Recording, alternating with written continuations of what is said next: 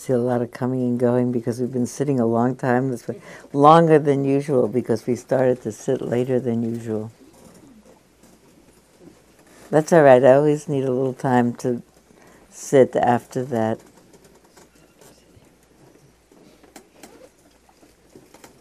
I think the best thing we do together is come to the place where we can really offer goodwill to other people that comes so naturally from a place of people, of my own mind, settle down. I sometimes think, well, if we could just go on for a long time and mention everybody that we knew in every kind of a circumstance. It occurred to me this morning, as we were sitting and saying, mentioning different situations. It always does about the vast array of challenges that people face in this world, the correctness of the Buddha's insight about life being continually challenging because of this or that different challenge of the moment. I think it's an incorrect translation of the First Noble Truth. That's often said as life is suffering, but not every minute of it is suffering. There are some quite lovely and exalted moments. I think a better translation of that word means life is subject to change, and we're all the time having to keep our balance in shifting circumstances. We want X, but we get Y.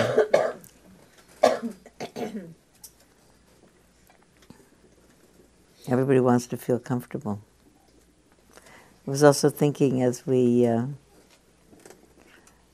sit. First of all, I think it's part of the sequelae of sitting quietly for a while. Is my own mind, whatever much I do with it, as long as I'm not thinking and planning and worrying. If I sit, if I feel my breath, if I just feel myself here amongst friends, it settles down. And then it really thinks about other people other than myself and my stuff.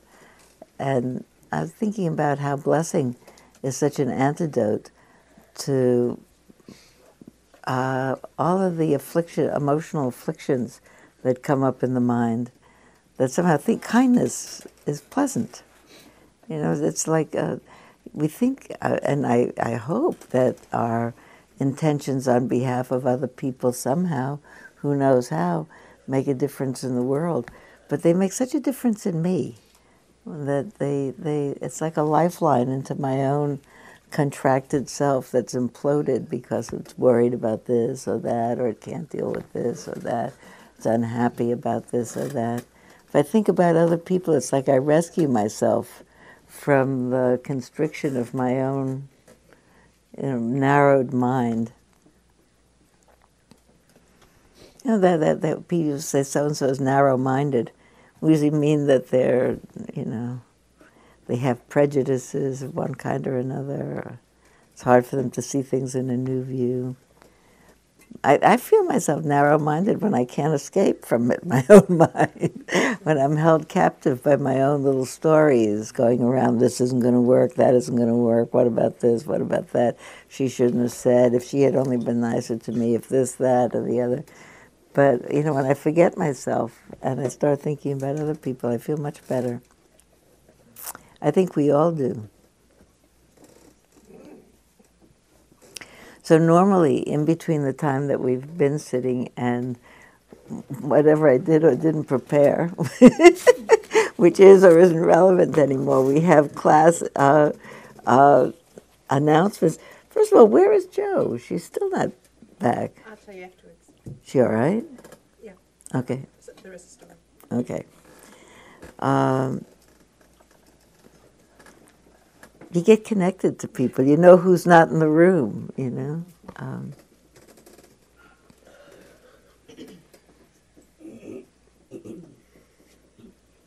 So we do have announcements of things coming up. Want to announce again that Donald and I are doing a 3-day metta retreat at the end of June. I think it's the 23rd to the 27th, which will be very sweet because it's limited in size to 50 or 60 people, so it won't be vast. And it's limited in days to 3 nights here. So if you haven't been on retreat ever, how many people have never been up in our retreat center and slept over? It's really lovely.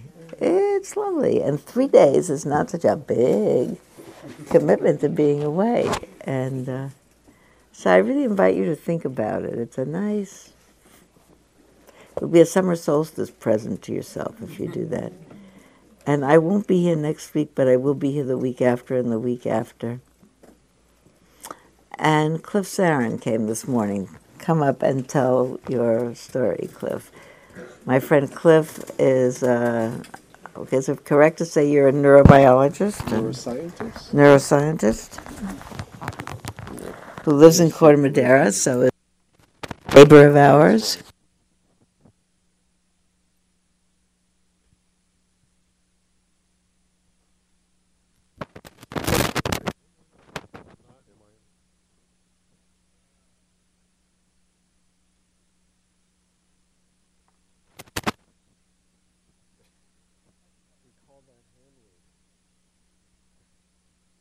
In my family. There you go. Thank you so much, Sylvia, for making some space and inviting me up here. What a lovely group you are. I've never been to one of these morning classes. It's great. This is wonderful. This is the nearest we have to a church service. You know? It happens every. I was sitting and I was thinking, is it the meditation or the Sangha? Is it the Sangha or the meditation? Hearing all your stories, it's like... A and B. Yeah. And this group has been going on for 20 years, pretty much. And it happens like in church. The Sabbath is always the Sabbath. On Friday, Saturday, Sunday. It's also on Wednesday. Right. Wednesday happens whether or not I'm here. There's somebody here. And it's lovely to know that somewhere in Marin, every Wednesday morning, from 9 to 11, you can go and sit with people who are inclining their minds to peace. So Well, that's what this group... Who's been here the whole time? Susan's been here pretty much from the beginning. Mijo's been here forever. Yeah. just great. I've heard wonderful things over the years, but I'm usually running around.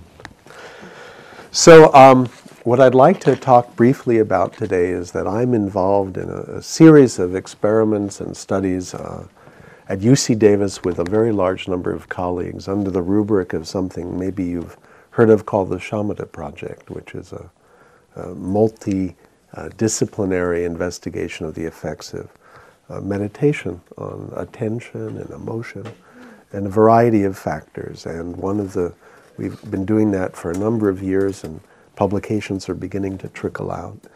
And one of the things we've been able to do is to do a related study at Spirit Rock that looked at those folks you honored up the hill. One of the issues that's involved in this kind of work is to have like-minded folks to be a different kind of comparison group, so that we can look not just that these people were meditating, but maybe they were self-selected to be meditating, and so their data is not really relevant. We can't know what's the meditation from the inclination to meditate. So we want to compare, as Sylvia talked about, a comparison or a control group, the same general community, and for all we know, we'll be looking at future yogis who go up there at another time. So this is a rather novel experiment because we were looking at a retreat environment with yogis in silence. How do you bring them to a laboratory without disturbing the retreat? And how do you assess them while still on retreat without jarring them? Well, one way to do that is to bring the entire laboratory en masse to Spirit Rock in the form of 25 laptop computers that run a series of tasks. And we did that. We were able to collect a study's worth of data in 3 hours by having people in the wonderful dorm environment here put a black cardboard element in the window, change their light bulb, set up a laptop from a box, and create their own laboratory in their own room here. And it could all be done wordlessly, because we made nice circles and arrows and pictures. So you could, in silence, come to your door, see a little box, got a laptop in it, tells you what to do, and then 3 hours later you pack it up and move on. Okay, so then what do we do in a community to test people in the same exact way? Well, through the graces of Spirit Rock, we have found some dates that actually where the dorms are free, and 2 dates where they can be 1 month apart. So we can actually have a simulacrum of participating in the same experiment. Not coming to Davis and coming to our lab and talking to us, but actually you can even visualize, I'm now on retreat for 3 hours, I'm a yogi, I'm picking this up. So what I'd like to do is give out a series of demographic questionnaires that have information about this experiment. And for if you raise your hand and you're interested, in full disclosure of saying how I'd like to coerce the answer, if you raise your hand, it's a commitment to fill out the questionnaire and get it back to us. Let me be straight. What will be involved is to come on a date certain here to a dorm. You'll get your computer, you'll set it up, people will be here. This study is run by 2 extraordinary graduate students that I'm fortunate to mentor at UC Davis, Tony Zanesco and Brandon King. And you will unpack a laptop computer, set it up, and do 3 hours of cognitive and emotional tasks, fill out some questionnaires, and can't tell you that the tasks will be scintillating. If you're training your mind to pay careful attention, we need to assess attention and cognitive function. After the tasks end, you just put the computer away, we pick it up, you'll have a certain amount of time to fill out these questionnaires, and then about a month later, you'll do the same thing. And for that, we'll pay you $60 each time you come, $20 an hour. And that's sort of what it is. In the middle, you're not supposed to meditate or do something. You just have a life in between. You have a life in between. If you go on retreat in between, then that actually becomes a scientific problem, because now your pre and post assessment is actually considered you've engaged in an intervention, so to speak. One of the reasons why you have to do repeated testing is to see what's the effect of just doing the same test multiple times. Yeah. What are the dates? The dates, there are a choice that will be, you can be contacted by, but I believe it's around April 6th to May 6th, and then a date in August I do not have. So if you're going on retreat between May and August. No. You can have April gone. and May. You can during the month of April to the middle of May. If you went on retreat, then that could pose a problem. But these are things related to attention and your emotional fluency and things like that. Yes. Can you say the dates once more? Well, I'm not completely clear on the second set of dates, but the first set would be April 6th to about May 7th. It's we would work with you, and if this takes several iterations to get a big enough population, we'll try to keep doing it. But I'd like to know is anybody interested? Oh, yes, Is yes. it 3 solid hours of testing? That sounds a little grueling. Can't you meditate in between or do something? You get short breathers, you get short rests, there are multiple tasks. I cannot tell you that it's not fatiguing. It is demanding. You can go to the toilet and be. You can take a bio break. You can, as they say, and you do have a little rest in between tasks, but it's not like an hour-long rest. It's like 10-minute rest. So you get to sort of the pause that refreshes. Yeah. Does it matter sort of what level of meditation you're at? No. Practice. I mean, we will be asking you about your experience. So we want to sort of pair people up with people who may be on retreat who have different levels of experience. But it's something if you fit within the demographic profile, we'll come back and schedule you if you're interested. We need to first get a population that's interested so that you can fill this information out and we can get back to you. But we'll yes? Find out individual results? It's Retention? absolutely wonderful question. Do you think you would give the same results every day that you'd be tested? If I tested you today versus next week, would you do the same? You have a bad day? No, You have a great day? I don't know if maybe I didn't express the question. Do you want to know if you yourself will get your results? Right. And my answer is to this question. If we gave you your results on a particular day, would you think that that's truly representative of you? You have a kind of... That day. For that day. And since we're different day to day, does it have special meaning? I mean, the short answer is no. We won't, because if we did test you many, many times, we would have some statistical reliability about where you are. Right. But we're not testing you many, many times. And the interpretation of your results shouldn't be done in terms of how you're doing, in life. I mean, there are lots of things on the web you can download that'll see what your reaction time is, or your IQ, or your, sustained attention, if you're curious about how you rank.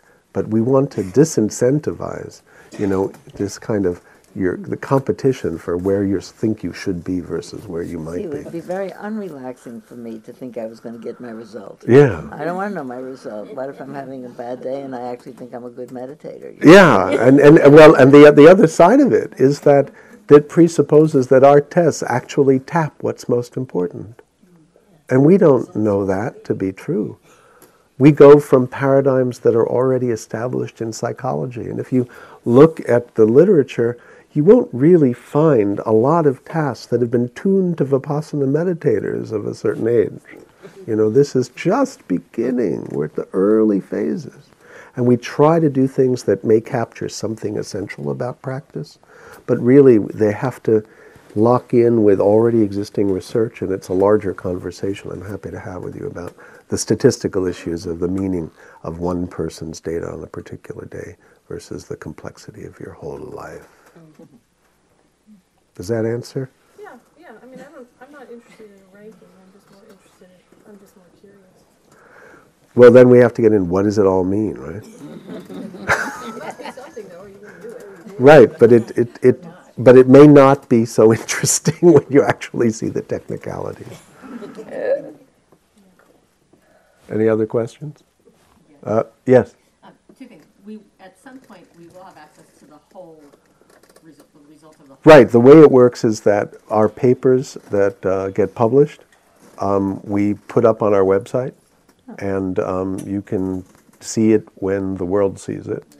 And then the other thing is, are you looking at a specific age demographic? 20 to 70. That puts me out. Well, I don't feel good about that. let's see. We could revise. That's where we began. Okay. What are we advertising here? Discrimination. No, that's all right. That's all right, Cliff. But I'm just interested. All of a sudden, you know what else? I'm too old. I can't give blood for bone marrow. Mm-hmm. I can't give blood for blood banks. I also can't be on a jury anymore. Yeah.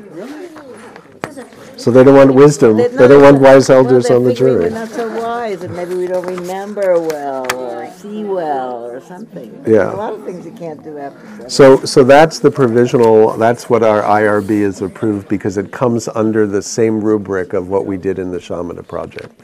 This is why we would. So think about doing it. Who's going to do it? So great.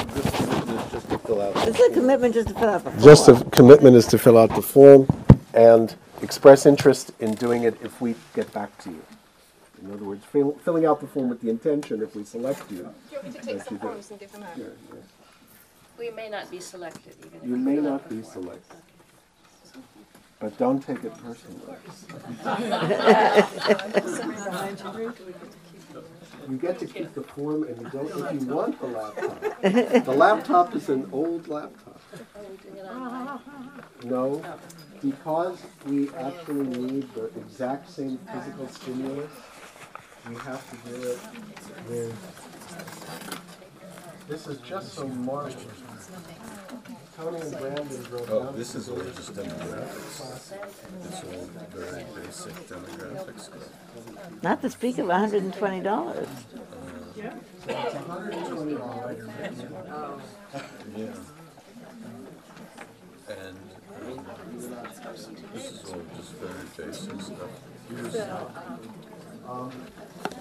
We're over 70, we're out. We're out. We don't have to be good. Michelle would like one. Cliff, there's somebody behind you, and Michelle over here. I'm honored, and I brought 20. Are there any extras? Could I have these beautiful little, here, this? I can see if I can pop 30 copies. So what I'm going to ask you to do is I'm going to give you the email address to, no, I have copies. So who still needs? So if you email the address on this flyer, you can get the questionnaire.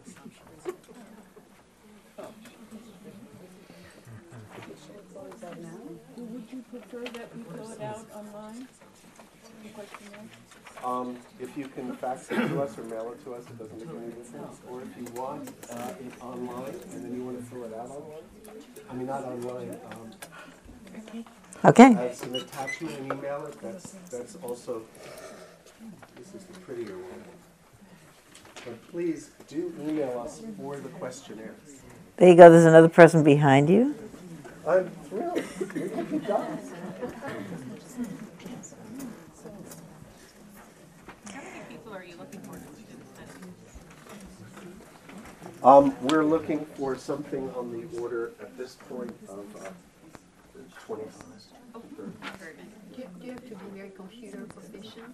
No, I mean, our job is to simply say, open this, plug this in here, put the mouse in, turn it on.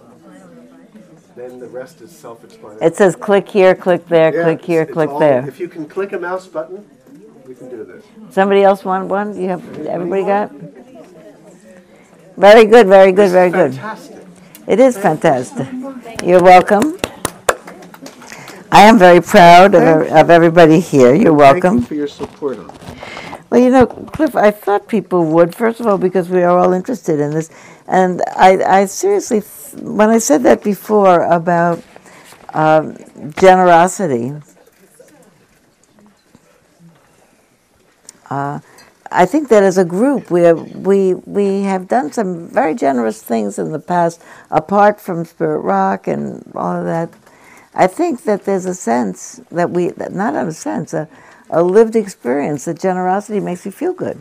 You knock yourself out on behalf of somebody else, and it just makes you feel good. I was thinking also, because I don't remember the citation on that, but now, for whatever we're worth, we don't have to record.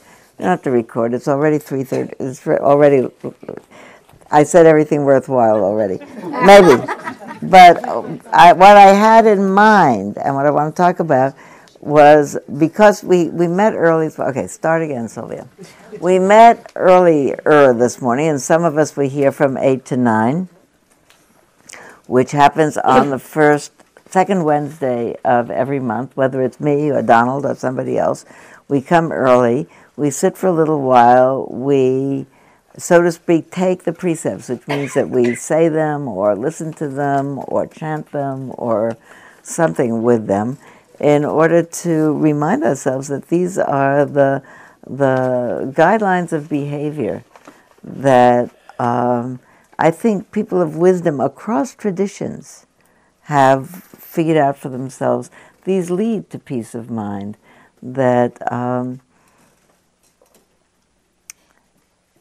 they lead to peace of mind. If you think of the Buddha's path as Sila Samadhi Panya, the perfection of virtue, the perfection of mind discipline, and the perfection of wisdom, that mind discipline, when I first was introduced to the path, which was in the 1970s, the community was younger, the community was more in a time of testing about how much of the values of the previous generation they really felt aligned with their now newly adult values.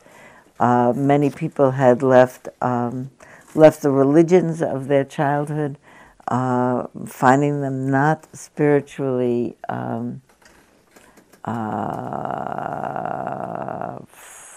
rewarding to them or meaningful to them. Many people became interested in meditation as another way of expressing one's innate need, desire, I think, to discover peace of mind in this life, in this body, in this world, and having not found a path that worked for them so far, became interested in Buddhism. They weren't particularly interested as a group in the path of Buddhism, which is the path of the development of virtue. It just was not wasn't culturally on the top of everybody's list.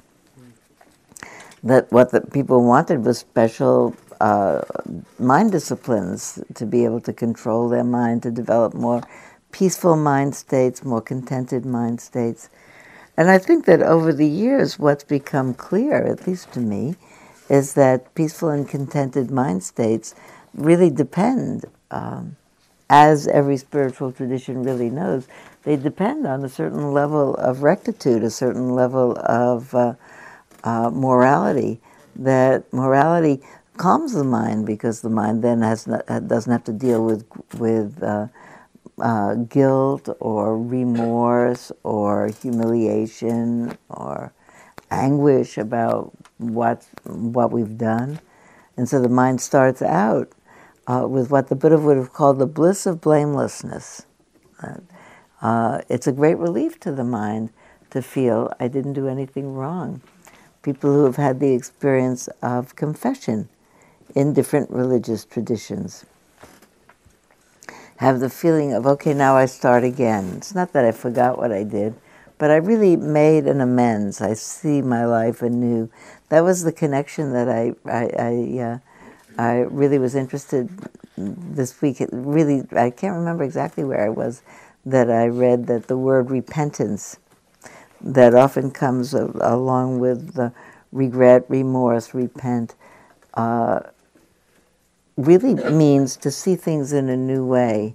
It's not so much to castigate oneself for one's mistakes, but to see things in a new way and really align your behavior differently is really the etymological meaning of repentance.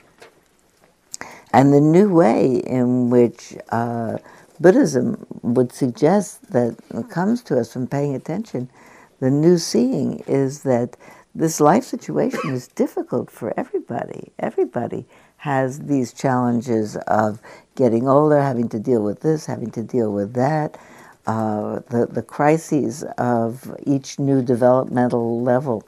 We've talked about, sometimes in a more jocular way, about my friend Beatrice having told me at 95 that she hoped I'd come teach in the assisted living that she'd moved into, because she said, I'm having trouble getting used to my new situation.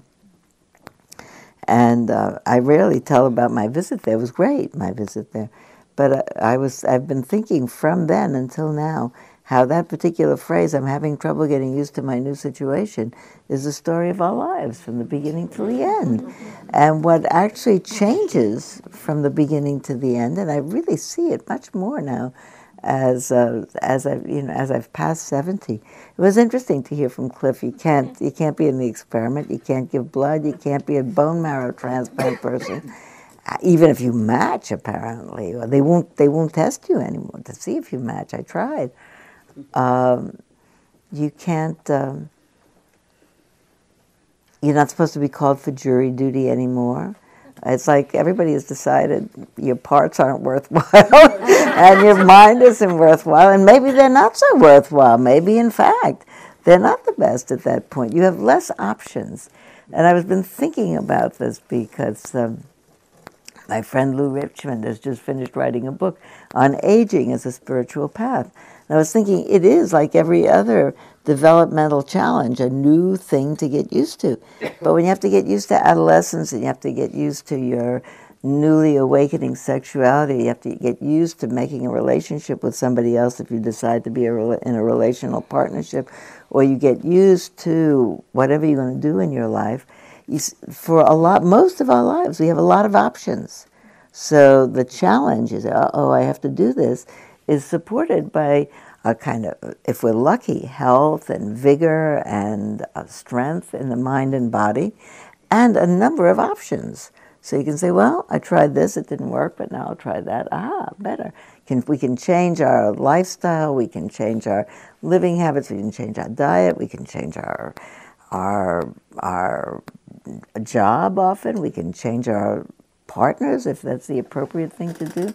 There are a lot of changes that you can do while you still have the body and mind and strength and vigor to do it. And when you get older, he says, here's again a challenge. Okay, deal with this now. Deal with the arthritis. Deal with this. Deal with that. Deal with all these now not so functioning well body parts.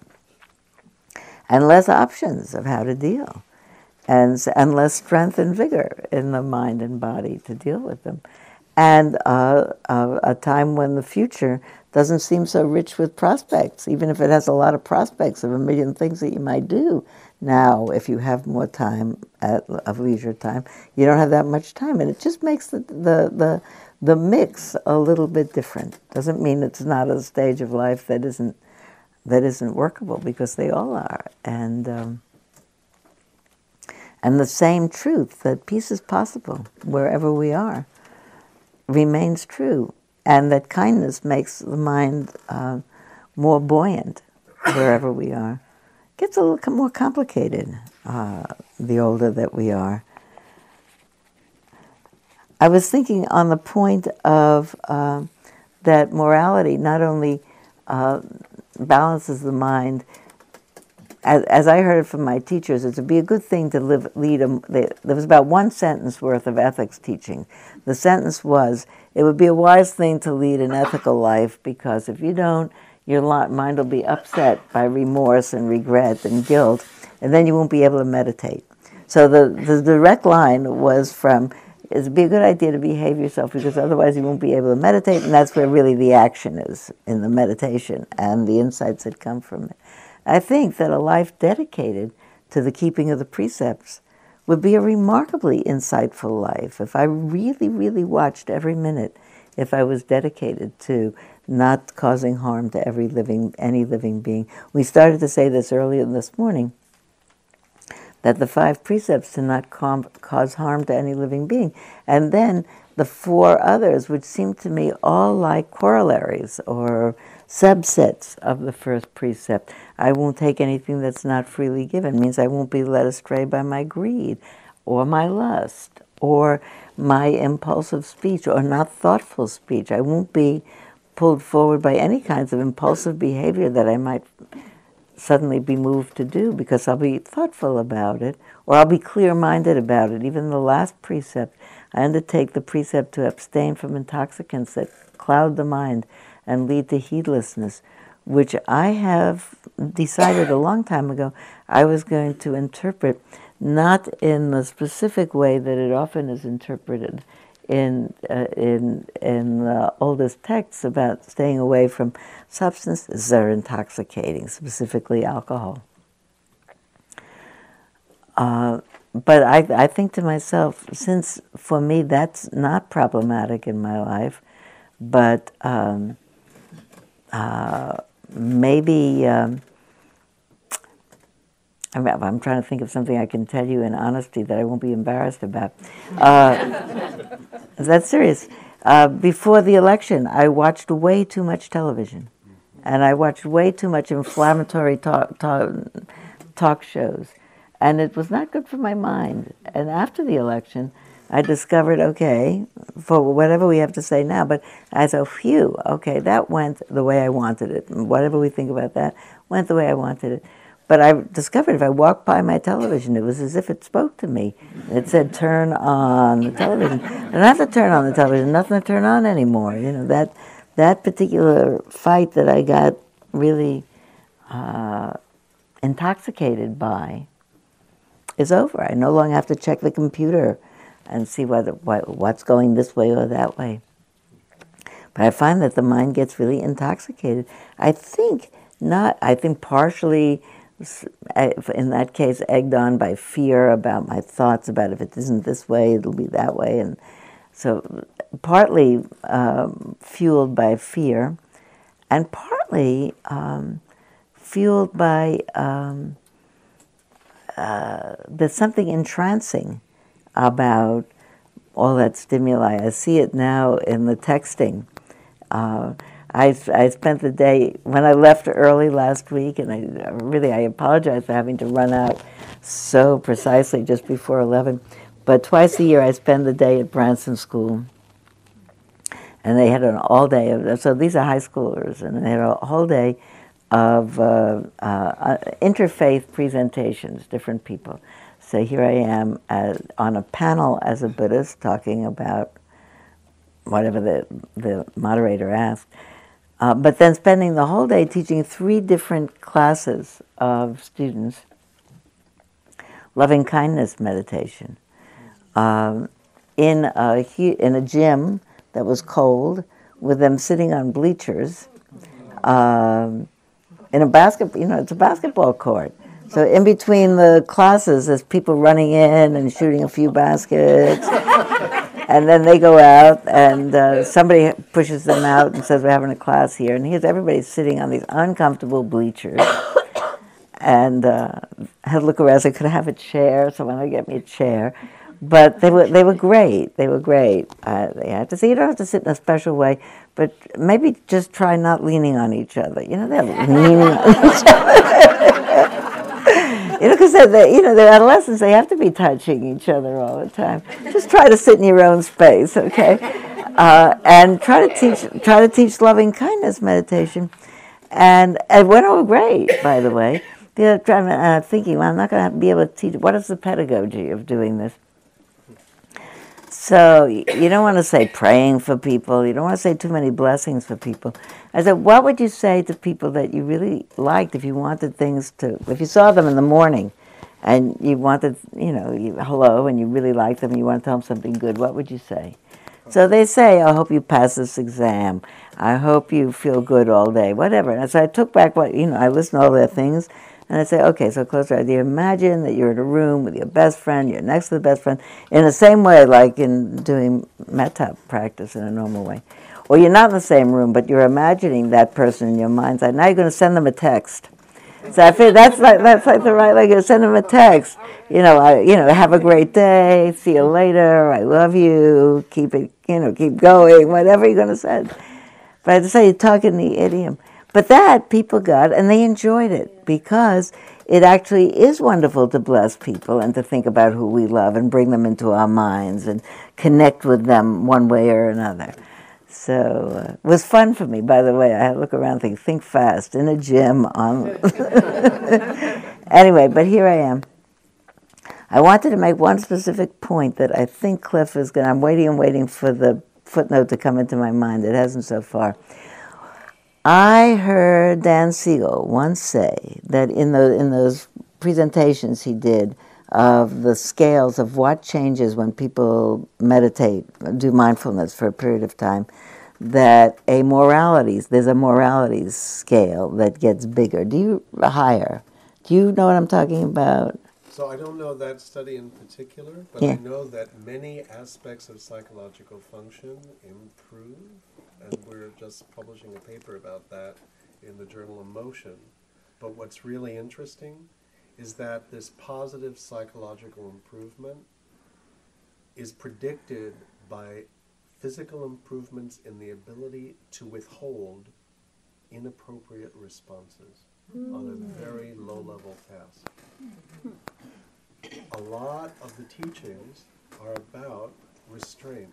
And so we actually have empirical data that connects sort of the development of what we call cognitive control or executive control with a predictive ability to show that improved resilience, less anxiety, less depression, increased openness to new experience, increased agreeableness, increased conscientiousness, decreased neuroticism, decreased attachment anxiety in relations.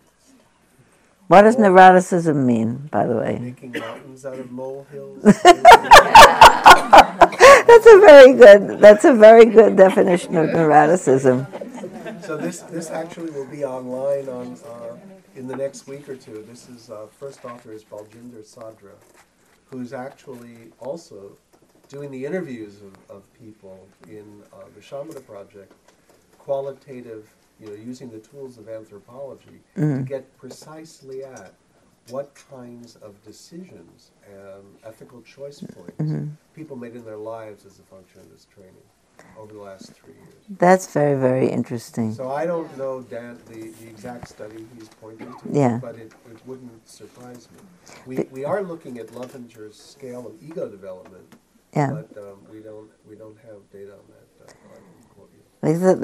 That sense of morality, of restraint, that where when you think about what makes people human, I think, is the ability to feel like doing something and not do it. Just as you were saying that, it's funny how there's just a picture pops into your mind. A long, long, long time ago, there was Margaret Mead is long dead. When she, at one point, she made a film called Four Families. I remember showing it when it was on a reel, when you showed a movie that looked like a movie on a projector in the College of Marin in the early 70s when I taught there, 40 years ago. It was called Four Families, anyway, the college owned it. And it's being replicated. You see it from time to time, similar studies now. And she had picked out four families, a Canadian rural family in Saskatchewan somewhere, a French rural family, an Indian rural family in India, and a Japanese rural family, all farmers, these four families. And they all had 2 or 3 children, and they all had one child between 6 months and a year. And in each case, they clearly had taken lots of film of that family, but what gets put together is, whatever you call it, not a pastiche, but anyway, they put together enough film so that you see the family eating together and feeding the child and bathing the child and putting the child to bed, because that's what everybody feeds and eats and bathes and lies down to sleep, to show it in 4 different cultures. And there are a lot of things to say about the different cultures and how they were different, but there was one tiny scene that stayed in my mind now 50 years, and it had to do with it could have been in any family, but it was the Japanese family and had a small child and a 2-year-old and like a 4-year-old maybe, or a 3-year-old, 3 or 4-year-old, that is the little boy that I remember. I see him actually in my mind's eye. And the mother is doing something, maybe preparing, doing a chore with her back to these three children. The baby is sitting, the toddler is toddling, and the very small child, very young child behind. And that very young child is near the baby. And the baby takes something, it does something anyway, snatches at something. And this child lifts up his hand and starts to do it down as if he's going to hit it. And he's got it halfway down, and he stops. And somehow that gesture just so spoke to me that 50 years later, when you're telling that story, out of the recesses, probably egged on by the fact that I just read Catherine Bateson's book on aging. Right. So Catherine Bateson is in my mind. Catherine Bateson is the daughter of Margaret Mead. So I have them in my mind. I've been thinking a little bit about Margaret Mead. And then you said that about the impulse control, so they probably ding, ding, ding, lit up all those things together. That's so amazing. I mean, it's totally a Google. It knows how to reach in to get everything from everything. But that business that human beings can do, and some people easier than others. Some people easier than others. Anybody who has had more than one child knows that some people, you tell them, look, we don't do that, and they stop doing that. Other people, it's harder for them to pull it together, to stop doing that. So were they less loved? They just have different physiology. They have different neurology. Why is it more difficult for some people to get it together? But when we do have it together, it's such a protection.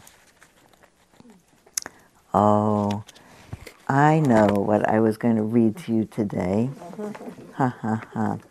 It'd be better if I could tell it, if I can read it to you, just as our last thing. I can tell it to you, but if I had it here. Here we go. This is a Jataka tale. This is the Jataka tales are stories that have come down over the millennia, actually, that in the Buddhist tradition that purport to be stories of previous lifetimes of the Buddha, when the Buddha was a great buffalo or a generous bird, but each of these stories make the point about even in the stories where it's not so clear that the animal in question is the Buddha. The stories are about animals and people, and the moral of the story is always some fundamental about training the mind. It does say that he's an incarnation. A compassionate great ape, a prior incarnation of the Buddha, rescued a man who had fallen into a deep pit in the forest, carrying him to the top on his back. Exhausted, the ape then said, "I need to sleep, so I'll have the strength to help you find the way out of the forest. You watch over me while I sleep." As he slept, the man, overcome by hunger, thought, "I need to kill this ape and eat him." He picked up a huge boulder and threw it with all his might on the sleeping ape. The ape awoke, startled, his eyes filled with tears. "You poor man," he said, "now you will never be happy." Isn't that really? I love that. I love that. You poor man, now you will never be happy. It'd be a very good thing for me to remember that story when I am in jeopardy of becoming angry at, or letting anger fill my mind and stay there, about anybody in the world. These days it's easy to look at the world having so much difficulty. My young cousin that I report about my young cousin is 30 years old, but he's a young cousin, and he's currently in Libya as a correspondent for the Wall Street Journal. And I'm very proud of him that he's a correspondent. I read his byline in the Wall Street Journal. I'm concerned for his health and well-being, but also about what's going on in Libya and any place else in the world where people have not gotten to the place where they said, let's not do this anymore. It's not good for us, for anybody. So I think about that, that particular controlling oneself for the benefit of one's own self, for the benefit of the community, for the benefit of the society, for the benefit of the world, really. For the benefit of one's own happiness.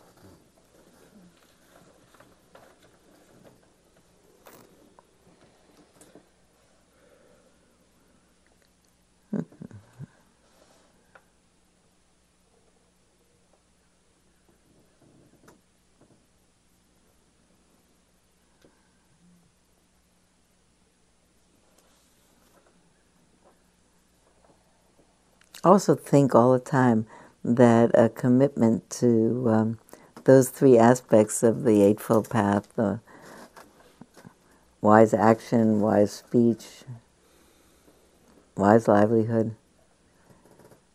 that if we actually had a wholehearted commitment to them, we'd have to be so alert, have to have such a high level of mindfulness and concentration and resolve and understanding about the nature of what causes suffering, that it would really be practicing the whole path, whether or not we sat, ever.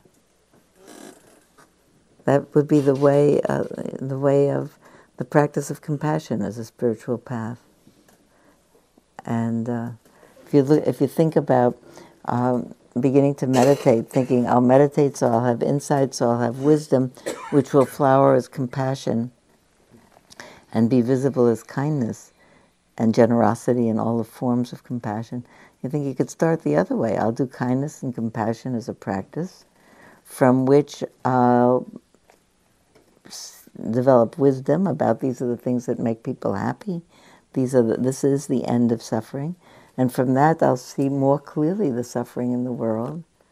And from that, I'll be more inspired to make a difference in it. I think you could start at either end of that equation about what leads to liberation. So I won't be here next week. I think that Tony will be here. Tony will be here. That's great. And then I'll be back the week after. So let's sit for a minute.